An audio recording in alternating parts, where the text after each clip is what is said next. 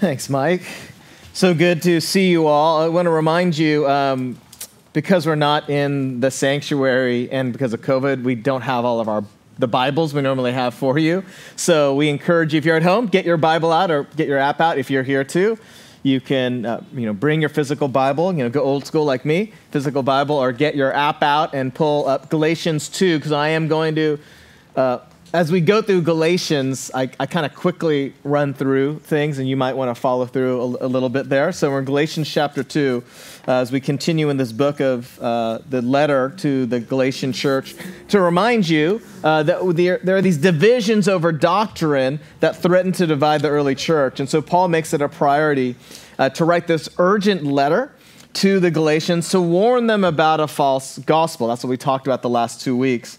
And so I want to remind us today as well that the true gospel revolves around us, not what we do, but what Christ has already done. That the simple gospel I want us to focus on today is that we're all desperately in need of God. We're all desperately far from God, but in Christ, God comes near to us. This is the simple and true gospel, that not only that Jesus wanted to come, he had to come. He longed to be here with you. He wanted to come near. He wants to be here. Jesus took a cross. He took on our sin, took on our shame, the simple message that it was neither being Jewish or, as we'll hear today, being a Gentile. Neither one of us could get close to God, nothing on our own merits. So whether religion or irreligion, it won't get you closer to God. It's only through Christ. The simple gospel. You can't get close to God by being a good person. You can't get close to God by being an agnostic. You can't get close to God by being religious or being spiritually enlightened. Jesus took the cross because none of us could get near enough to him. And so he came near to us, removing every barrier so that we could respond through faith by his grace to his salvation. We knew we couldn't make it to him without him. And so these past 2 weeks, we've been looking at the book of Galatians. We're going to continue on today. And where Paul is writing to this group of churches in this region, modern-day Turkey. And Paul is horrified, actually, to hear that they've abandoned these new converts. They've abandoned the true gospel of salvation by grace through faith alone in Christ alone. Now, Paul, remind you, he's a Jewish Christian, and he is tasked leading the evangelization, the sharing of the gospel, planting of churches to the non-Jews, to the Gentiles, to the Greeks. Those are all kind of three interchangeable terms when we look at this section of Scripture. And so now you have to keep in mind that this time, there's probably, you have the Jerusalem church full of all the original Christians, the Jewish Christians, and then you have all of these newer Christians who are non-Jews, Gentiles, Greeks. And you have to maybe imagine about half the church is Jewish and half of the churches, the people, are non-Jews. And so with this growth with the non-Jews who are becoming Christians, there's a controversy that has arisen, and the controversy revolves around basically this one question. Shouldn't all Christians be required to follow the Judaic law, the Torah, like us original Christians? Jesus was a Jew. The disciples were Jews. The early church were Jews. Shouldn't all these new Christians be Jewish like us, is the question. Shouldn't they do the things the way that we've always done them? Kind of reminds us, right, of that common phrase of every dying organization, right? We've always done it this way. It's the same question that's being asked. Now, Paul, keep in mind, is an expert in Jewish law. And so he says to those succumbing to this threat of thinking that I need the gospel plus something else. The threat of the Judaizers, those who are saying, you need to become more Jewish. Can you imagine that today? Without this happening 2,000 years ago, we would still have the expectation that we have to absorb all of the Jewishness of our Jewish Savior, as opposed to simply respecting it. You have to, the more Jewish you get, the closer you get to God. And Paul is saying very clearly to respect and honor his Jewish background, but that's not the center of the gospel.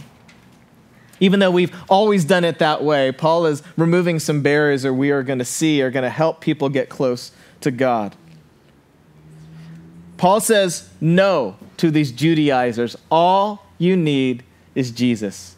By grace, through faith alone, we'll see in another section. In verse 1, if you're following along, take a look at verse 1. Paul, what he's doing, he's sharing about one of his trips to the mother church in Jerusalem, where he brings Titus, a Gentile, a non-Jew, a Greek convert. Now, I think this is referring to a trip described in Acts 11. Had a question after the first service from a good friend of mine. He said, Tim, don't you mean Acts 15? So there's two separate incidents for those of you studying, for those of you at home. Go and take a look. I'm referring, I believe, to when Paul has brought Titus to a moment where Paul is in Jerusalem in Acts 11. So just keep that in mind. And in Acts 11, in this story where Paul, we think, is in Jerusalem, where he purposely brings a non-Jew convert and confronts the Jewish Christian leaders in Jerusalem. These are the top dogs. These are the main guys here. And so Paul is basically lifting up a test of faith, a test of doctrine that will basically forge a path for the future of the church, the outreach to the non-Jews in particular. And he's confronting the Jewish Christian leadership in Jerusalem with this specific question.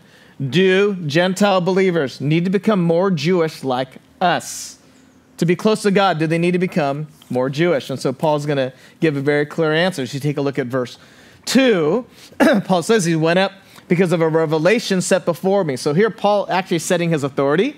He's saying, hey, I went up to Jerusalem not because anyone summoned me. I went because the Lord told me. That's how tight I am with Jesus. I went because of a direct call by the Lord for me to go to Jerusalem. I did not come because I was summoned by any supervisor. So he's setting his authority here, saying that it was from the Lord, not anyone else. What Paul is doing, he's presenting to the influential leaders. So you're going to see these names, Peter, James, John. These are the main guys. And he is presenting them with a challenge, basically, directly and indirectly. Basically with are you going to support these Judaizers, these people who are saying it's Jesus plus Judaic law, Jesus plus something else, this false gospel? Or will you support me and the simple gospel that you know to be true, that Jesus gave directly to me and gave to you? It's Jesus plus nothing. Which team are you going to take? Paul is doing directly and indirectly. And then you take a look at verse 3. Paul says, but even Titus, who was with me, was not forced to be circumcised, though he was Greek. Get real comfortable with that word because it pops up a few times. Circumcised, circumcision, and uncircumcised. So now Titus, keep in mind, Paul's point is that he is not asked to get circumcised or to follow any Judaic law. Now, circumcision was expected for any male in the Jewish context. If they wanted to be part of the spiritual community, they had to get circumcised. And this naturally continued on amongst the first Christians, who, by the way, were all Jews, right? And the disciples were Jews in Jerusalem. And so guess what they did? They continued with their Jewish practices. This is automatic for them. Of course they would do that. Now, that's a pretty serious church membership commitment, circumcision, isn't it? And I want you to know, don't worry, our CPC 101 class next week, nothing like this at all. So it's very simple. But this is a very important thing for our Jewish friends, to be part of the spiritual community, right? And so, even this weekend, our Jewish friends are participating and celebrating Rosh Hashanah. And so gathering in Jerusalem, thousands and thousands of people all around the world, not just Jerusalem, recognizing this Feast of Trumpets, and some of our Christian friends as well. Now, but here's the thing. Here's the difference.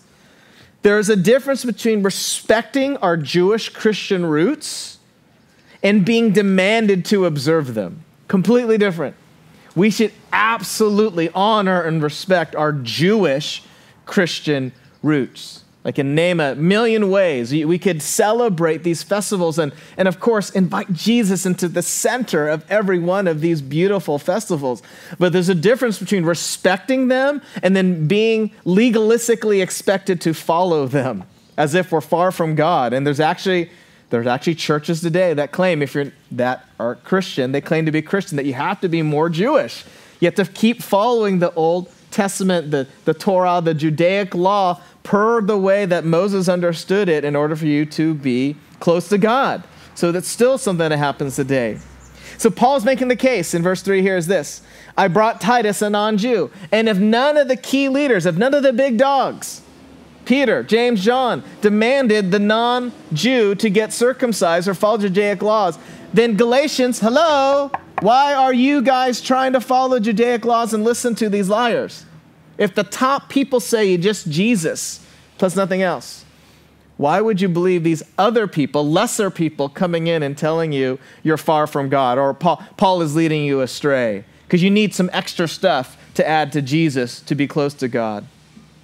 And then in verse 4, Paul does what he does. He tells the Galatians that this issue was already decided in the past. Don't listen to these false brothers who slipped in to spy on our freedom. Don't listen to them. They're just going to bring you back to slavery. And that's what it is. Paul makes this case. We'll get to Romans one day as well. But when you live under this legalism, Jesus plus anything else, you become a slave to it, become bound to it. Jesus plus anything else, you become a slave to something that's never meant to be part of the gospel. Why would you Galatians listen? And he mentions that you have freedom that we have in Christ Jesus. You can be a slave or you can be free. If you add anything to Jesus, you become a slave to it. I mentioned some last week. Jesus plus certain emotions, some people will say. You have to look a certain way or clap a certain way or have certain kinds of feelings. If you don't have those, you're not close to Jesus. That's not true. Jesus plus anything else. Jesus plus anything is not the true gospel. You have freedom in Christ. Don't be a slave to sin again. Don't fall for this new version of an old perversion. Jesus plus something else. Don't fall for it. You don't have to become more Jewish to be close to God. In verses 5 to 6 as well, Paul continues on and says, to them we did not yield in submission even for a moment. And then in verse 6, and even those who seemed influential, they added nothing to me. There's that phrase. They added nothing to me. What Paul is even trying to say, again, the top leaders were right there with me, with Titus. And they said, you don't need to add anything. And so Galatians, so church, why do you keep adding things to the gospel?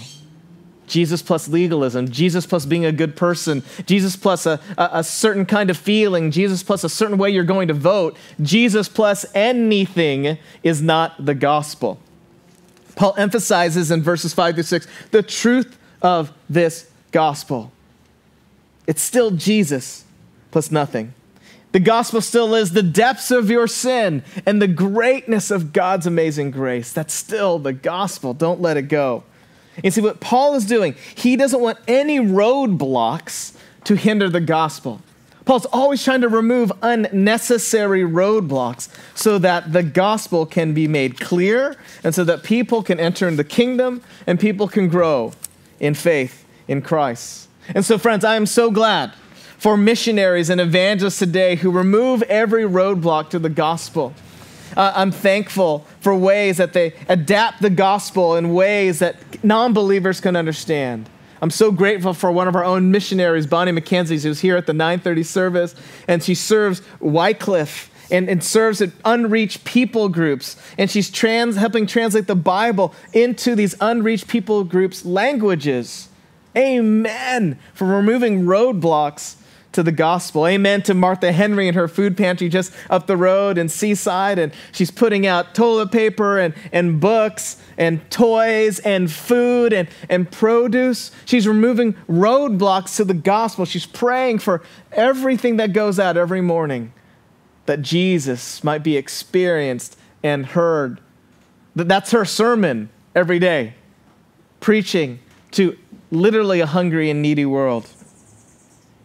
Amen to our friends Joni Erickson Tada and Nick Vujicic. You see them on the screen.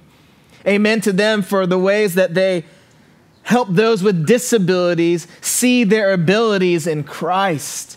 Again, removing every roadblock to the gospel. Amen to the churches in the Jesus movement from the 70s. Anyone remember this thing called the Jesus movement from the 70s? My goodness. Amen to the churches who gave up their comforts and welcomed and discipled long-haired, unkept, bearded hippies And guess what? That look is in again, so get used to it, right? Amen to all the ways that the church removes roadblocks to the simple gospel of Jesus plus nothing. I want to share a story about one of those great churches and leaders from that Jesus movement in the 70s, Calvary Chapel. And Chuck Smith, some of you know of him. Some of you knew him personally. And I'm going to tell you a story that they shared. No bare feet, read Pastor Chuck Smith as he approached the church door early one Sunday morning in the late 1960s. Angry and sad, Chuck removed the handwritten sign. You see, many in the fellowship he had been leading for several years were embracing their pastor's desire to welcome streams of young people. They described them as this: mostly beaded, bearded, and barefooted. Regardless of the countercultural individual's hygiene or lifestyle, they welcomed them. But the sign, this handwritten sign that someone put up, indicated to Chuck that some congregants were focused on preserving the building's brand new carpet. Not us, of course, right? But that's what they struggled with. And at the following church board meeting, Chuck expressed his and his wife Kay's vision to impact the next generation for Christ. And he said this: we will love these kids and teach them God's word. And then Chuck challenged the leaders of the fellowship, an independent church in Southern California, simply called Calvary Chapel. You know what he did? He challenged them to remove any unnecessary roadblock to the gospel. Bare feet, beards, beads, whatever. We're going to bring God's word, the Bible, and Jesus. Come as you are. Amen for all the ways ministries have rightly adapted the unchanging gospel to reach people. Man, I just wonder, are we willing to do that? To remove any roadblock for the sake of the gospel? Whatever it takes to adapt the gospel appropriately for those who need to hear it. You know, in verses 7 through 9, what he does, Paul highlights how the Jerusalem leaders were called to minister to the Jews and how Paul and Barnabas were called to serve the Gentiles, the Greeks, the non-Jews, but that they were all preaching the same unified gospel. And then you take a look at verse 9 in particular. This is Peter, James, John, the bigwigs of the Jerusalem church, they gave the right hand of fellowship to Barnabas and me, that we should go to the Gentiles and they to the circumcised, they to the Jews. And so the Jerusalem leaders would focus on reaching the Jewish community and still have a lot of the Jewish customs and follow the Jewish festivals in Jesus.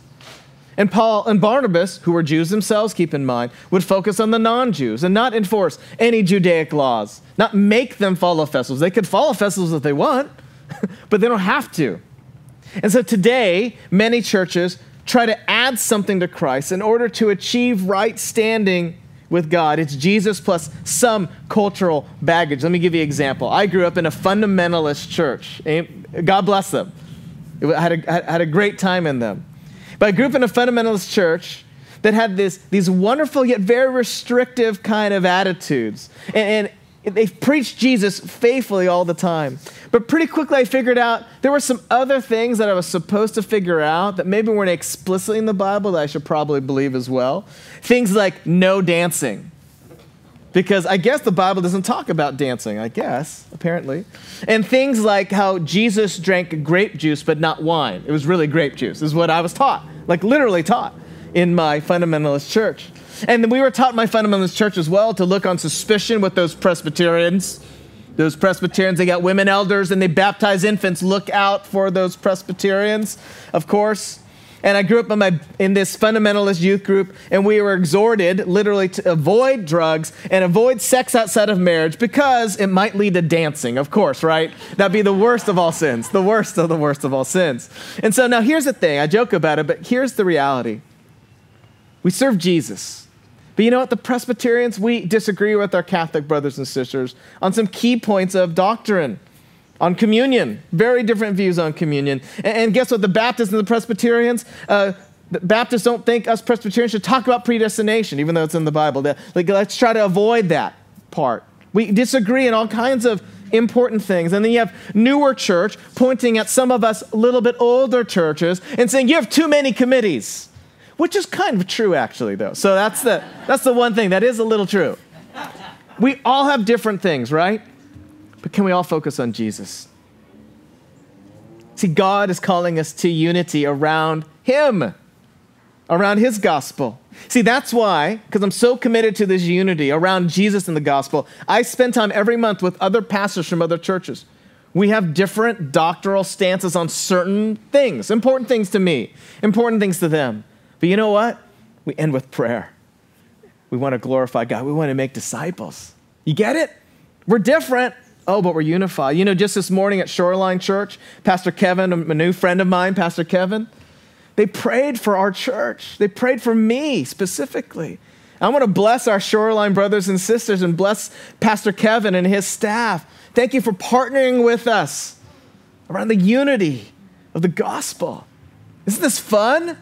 We get to do this together. You get to join us to keep focusing on Jesus. That's why, because of this unity, I'm spending time with Pastor Ronald Britt from Greater Victory Temple. We're becoming friends, and he's going to come preach here in October, the first black preacher at our church. And I'll be the first Asian preacher at his church. This is going to be fun. Yeah, we have disagreements on stuff. You know what we agree on? Jesus, Lord and Savior, King of Kings, and he's coming back to take us home, and we're going to live every day for his glory. You get what we get? We disagree on all kinds of stuff. But we agree about Jesus and the centrality of him, and we need to humble ourselves before him every day. Even as we fellowship, we think, you know what, maybe I could be wrong on that doctrinal point. Yeah, I could be wrong. That's a gospel humility that we're all choosing to take. I might be wrong, but I know we're right about Jesus, the way and the truth and the life. God is calling us to unity, even as we adapt for our different areas and different focus here or there. Amen. We're all different. But we keep the gospel central. Now, I want to highlight, as we look at this text, there's a problem. You can over-adapt or under-adapt the gospel. You can over-adapt or under-adapt. Now, Paul's critics were claiming, Paul, you have over-adapted. You've lost the gospel completely. You've watered it down for these Gentiles, these non-Jews, these Greeks. You've watered it down. Your gospel is weak. You have over-adapted the gospel. Make them follow all of our rules, all of the blessed rules that Jesus himself followed. He was a Jew. All the original disciples, we've been following these for years. Make them follow the same things we've been doing. And Paul says, no way. That's my version. No, not going to do it. No way. It's Jesus plus nothing. But there are two cautions about adapting the gospel. Some churches have over-adapted the gospel to a modern world by removing, get this, of course, offensive things. Offensive things like Jesus is the way, truth, and life. Well, let's just tone that down because my friends will understand it better if you kind of say any way is a way to enlightenment and God. So let's remove that. That's an over-adaptation of the gospel, right? Or let's remove the offensive element like miracles, that God really answers prayer because, a lot of prayers go unanswered and it's kind of awkward when God has answered them. So let's play that part down. That's an over-adaptation of the gospel, right? It becomes a non-gospel, basically. Because then the only gospel you're left with when you over-adapt, removing offensive things from the gospel, then it becomes, you just need to be a good person. But without Christ's death, without Christ's resurrection, you're stuck in a world where you must prove yourselves worthy then. Without the cross, you have to make up the difference.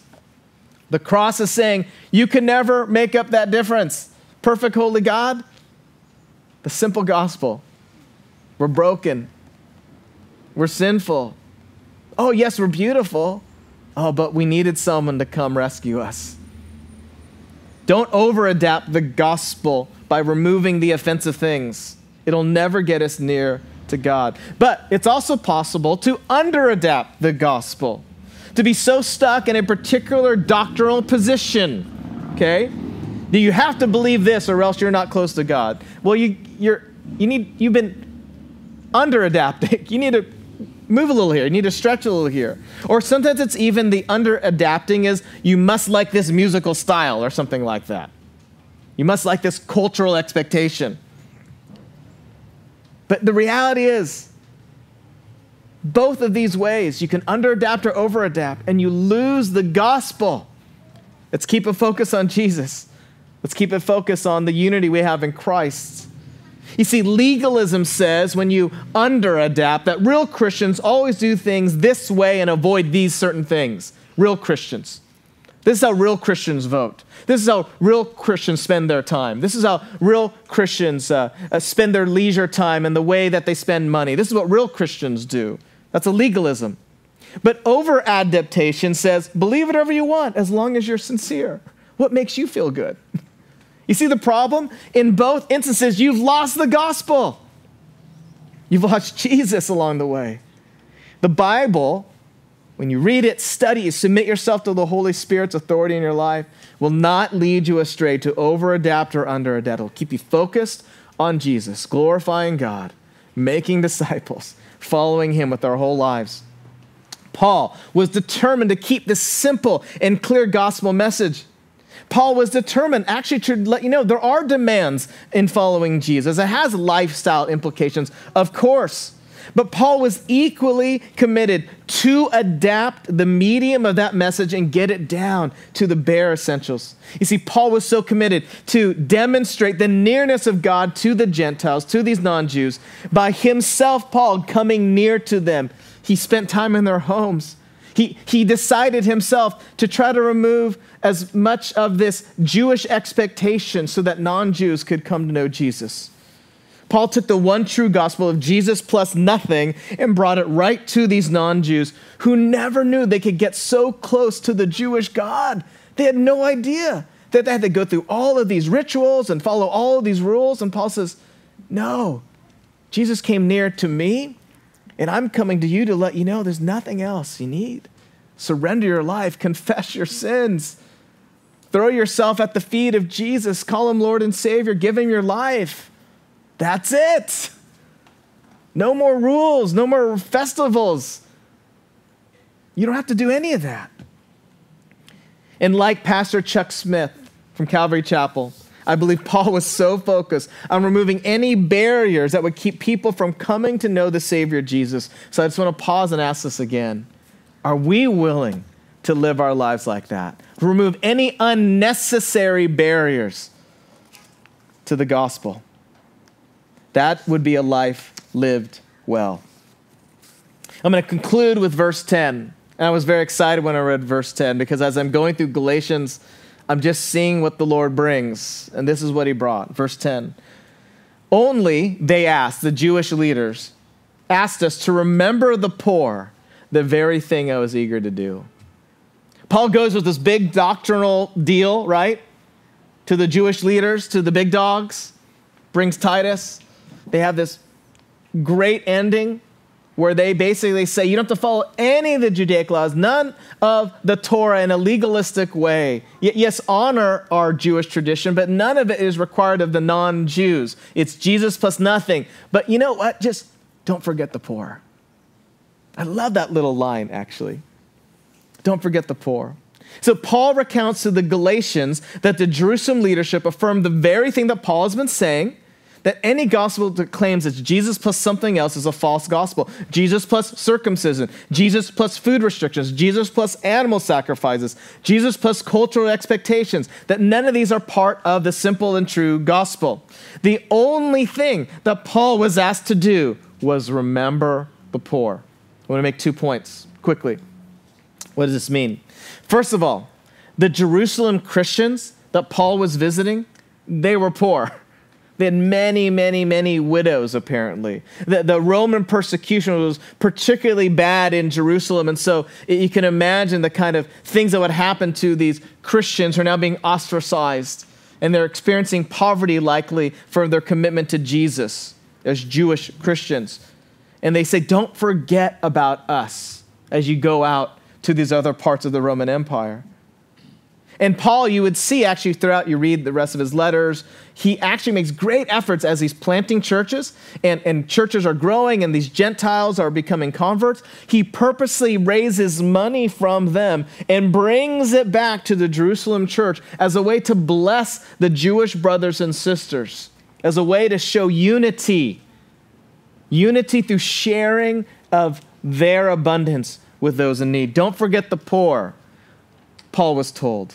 That's the one thing we want you to not forget. And I just think, what a wonderful way to wrap up this beautiful section that's talking about the centrality of the gospel, the centrality of Jesus, the importance of holding things loosely that aren't core to the gospel, right? That's talking about the cautions of over-adapting and under-adapting, right? That's celebrating the ways that we're breaking down barriers for the sake of the gospel reaching people. But with all of this great things of reading and studying God's word, don't forget the poor. I love that. I love that reminder for us, because one of the things I love about our church is our commitment to the Bible. I love that about our church. We love to read it. We love to study it. We love to preach it. We love to listen to it. But you know what I love about our church? We love to live it. And guess what the Bible talks about? Don't forget the poor. Don't forget about the least of these. Don't forget about the widows, the hungry, the children, the orphans, the hurting. Don't forget about the oppressed. Don't forget about those in prison. Don't forget. As we study and live and love God's word, don't forget to live out God's word. I love that about our church. We love to read and study God's word, but we love to live out God's word. I love that about our church, the way we live out the gospel about caring for the poor and those in need. Maybe some of you know, our Yellow Brick Road thrift store was started decades ago, and over the years have donated millions of dollars. That's millions with an M, by the way, millions, to organizations and individuals in need. Beautiful. I love that about our church. Every year we contribute $225,000 to missions outside of our church. It's local and regional and global. Amen. Many of them going to ministries in very needy places. I love the way you donate to Martha Henry's food pantry. We filled up the bin right here to my left. I just visited her the other day, just smiles on her face. She says, thank you, CPC. We couldn't do this without you. It was such this great moment. I was there, and these 3 kids showed up, and this boy was hugging celery and told me, I love celery. Thank you so much for doing this. He said, this is awesome. And I brought out this used backpack we were just clearing out my daughter's room and had butterflies on it, and she's, I guess, kind of done with butterflies. And this little girl, the younger sister, 6 years old, I guess, was eyes wide open. The brother said, this could be your backpack. And she ran over and grabbed it, and she unzipped it, and she started filling it with the free little, the library that's there, filling it with books. And she started throwing books. She was literally throwing books in there. I had to show her, no, keep it all together. All the pages are getting squished. I showed her how to put it neatly, in her new backpack. So excited. And they were thanking me. Well, I'm thanking you. And your life and your generosity is the way we thank God. Don't forget the poor. I love how some of you have partnered with the fire victims in Kashawa, giving them hope in this time of loss. So as we stay true to the preaching and teaching of the gospel, of God's word, the scriptures, we never forget to live out God's word. We don't forget the poor. We don't forget those in need. Yes, inside the church, brothers and sisters in Christ, and outside of the church as well. Don't forget. Don't forget a world that's walking behind us, which I know that they need the gospel. Don't forget we have a world all around us that is in need. And God may have placed you on this planet, in this time, in this region, for this purpose, to share his love in practical ways. And so would you pray with me as we give glory to God? God, thank you so much. We believe you're present. We know, Lord, as these cars are driving by and people are walking by, your word does not return void. But we're trusting, Lord, you're planting seeds. Lord, we're trusting you're planting seeds in us, that we might take hold of the reality of the truth of this gospel of grace through faith. Oh, Lord, some of us may be even listening right now if we've never responded to your call, Lord. Would you recognize how you're calling us to say yes to you, to confess our sins, to confess our separation from you, our need of your salvation. We can never be good enough or moral enough or enlightened enough to get close enough to you. Lord, forgive us for even trying to be legalistic in some way, trying to add something to the gospel. Lord, receive us as we are. We surrender to you. We receive your grace. We step forward in faith. We know it's not us, it's all about you. Lord, I pray for anyone who is asked you to enter into their life, that confessed their sins and said yes to you. Would you strengthen them, connect us with them? And I pray for all believers listening right now. Would you renew their faith? May they know that you are never far. May they know that it's a simple, true gospel, this unifying gospel. It's all about you. Would you use us, Lord, to continue to, yes, live out your word as we study it. Show us specifically, Lord, how you want us to live it out this week in our lives, our neighborhood, in our work, in our family relationships. Show us an opportunity, Lord, to plant seeds of hope exactly where you want them. Use us, Lord, for your glory. We ask this in your name. Amen.